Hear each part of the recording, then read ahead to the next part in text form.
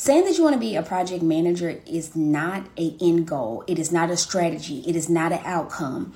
A lot of times I'm seeing so many people that say that they want to be a project manager, but they don't have career clarity. And what do I mean by that? Career clarity is not at all saying, I want this job, or I want this role. You need to understand a few things when you begin to construct career clarity. One, what's your end goal? So if you're thinking about a pay, you're thinking about a number, right?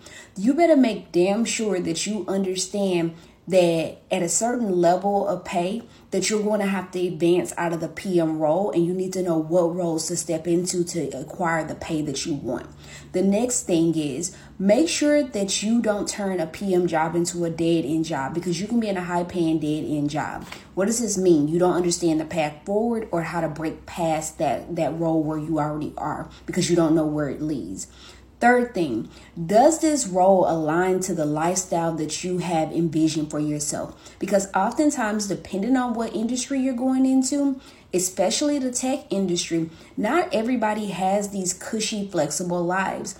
Am I saying that like it's not accurate? There are PMs who have a lot of flexibility, and there are some that do not. So make sure you're aligning what you want with your goals. That is career clarity. Looking at what are your strengths? What is it that you desire in the end? That's what career clarity is. And then finding a role that matches your end goal. That's career clarity. Not let me pick a random title out the hat because I think it makes money. I hope it lands somewhere. Bye, you guys.